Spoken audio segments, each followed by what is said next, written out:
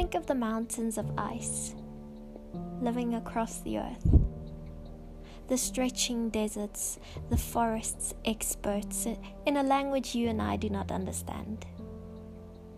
We cannot understand, for we do not expand our minds to think beyond what keeps us busy, day in, day out, goal achieved, responsibilities perceived, role performed, our lives forming our thinking and our thinking absorbing our living.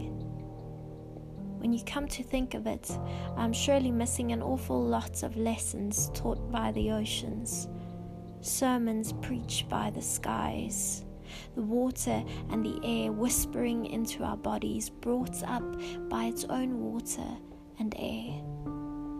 There, a dialogue I can never fully translate. Yet I pray that I will not occupy my mind with such fluff that I come to miss the life-altering stuff. I cannot bear to think that that is often what I deem as enough. Enough now, it seems, that the day has come to redeem yet another chance to go beyond some of what's holding us confined.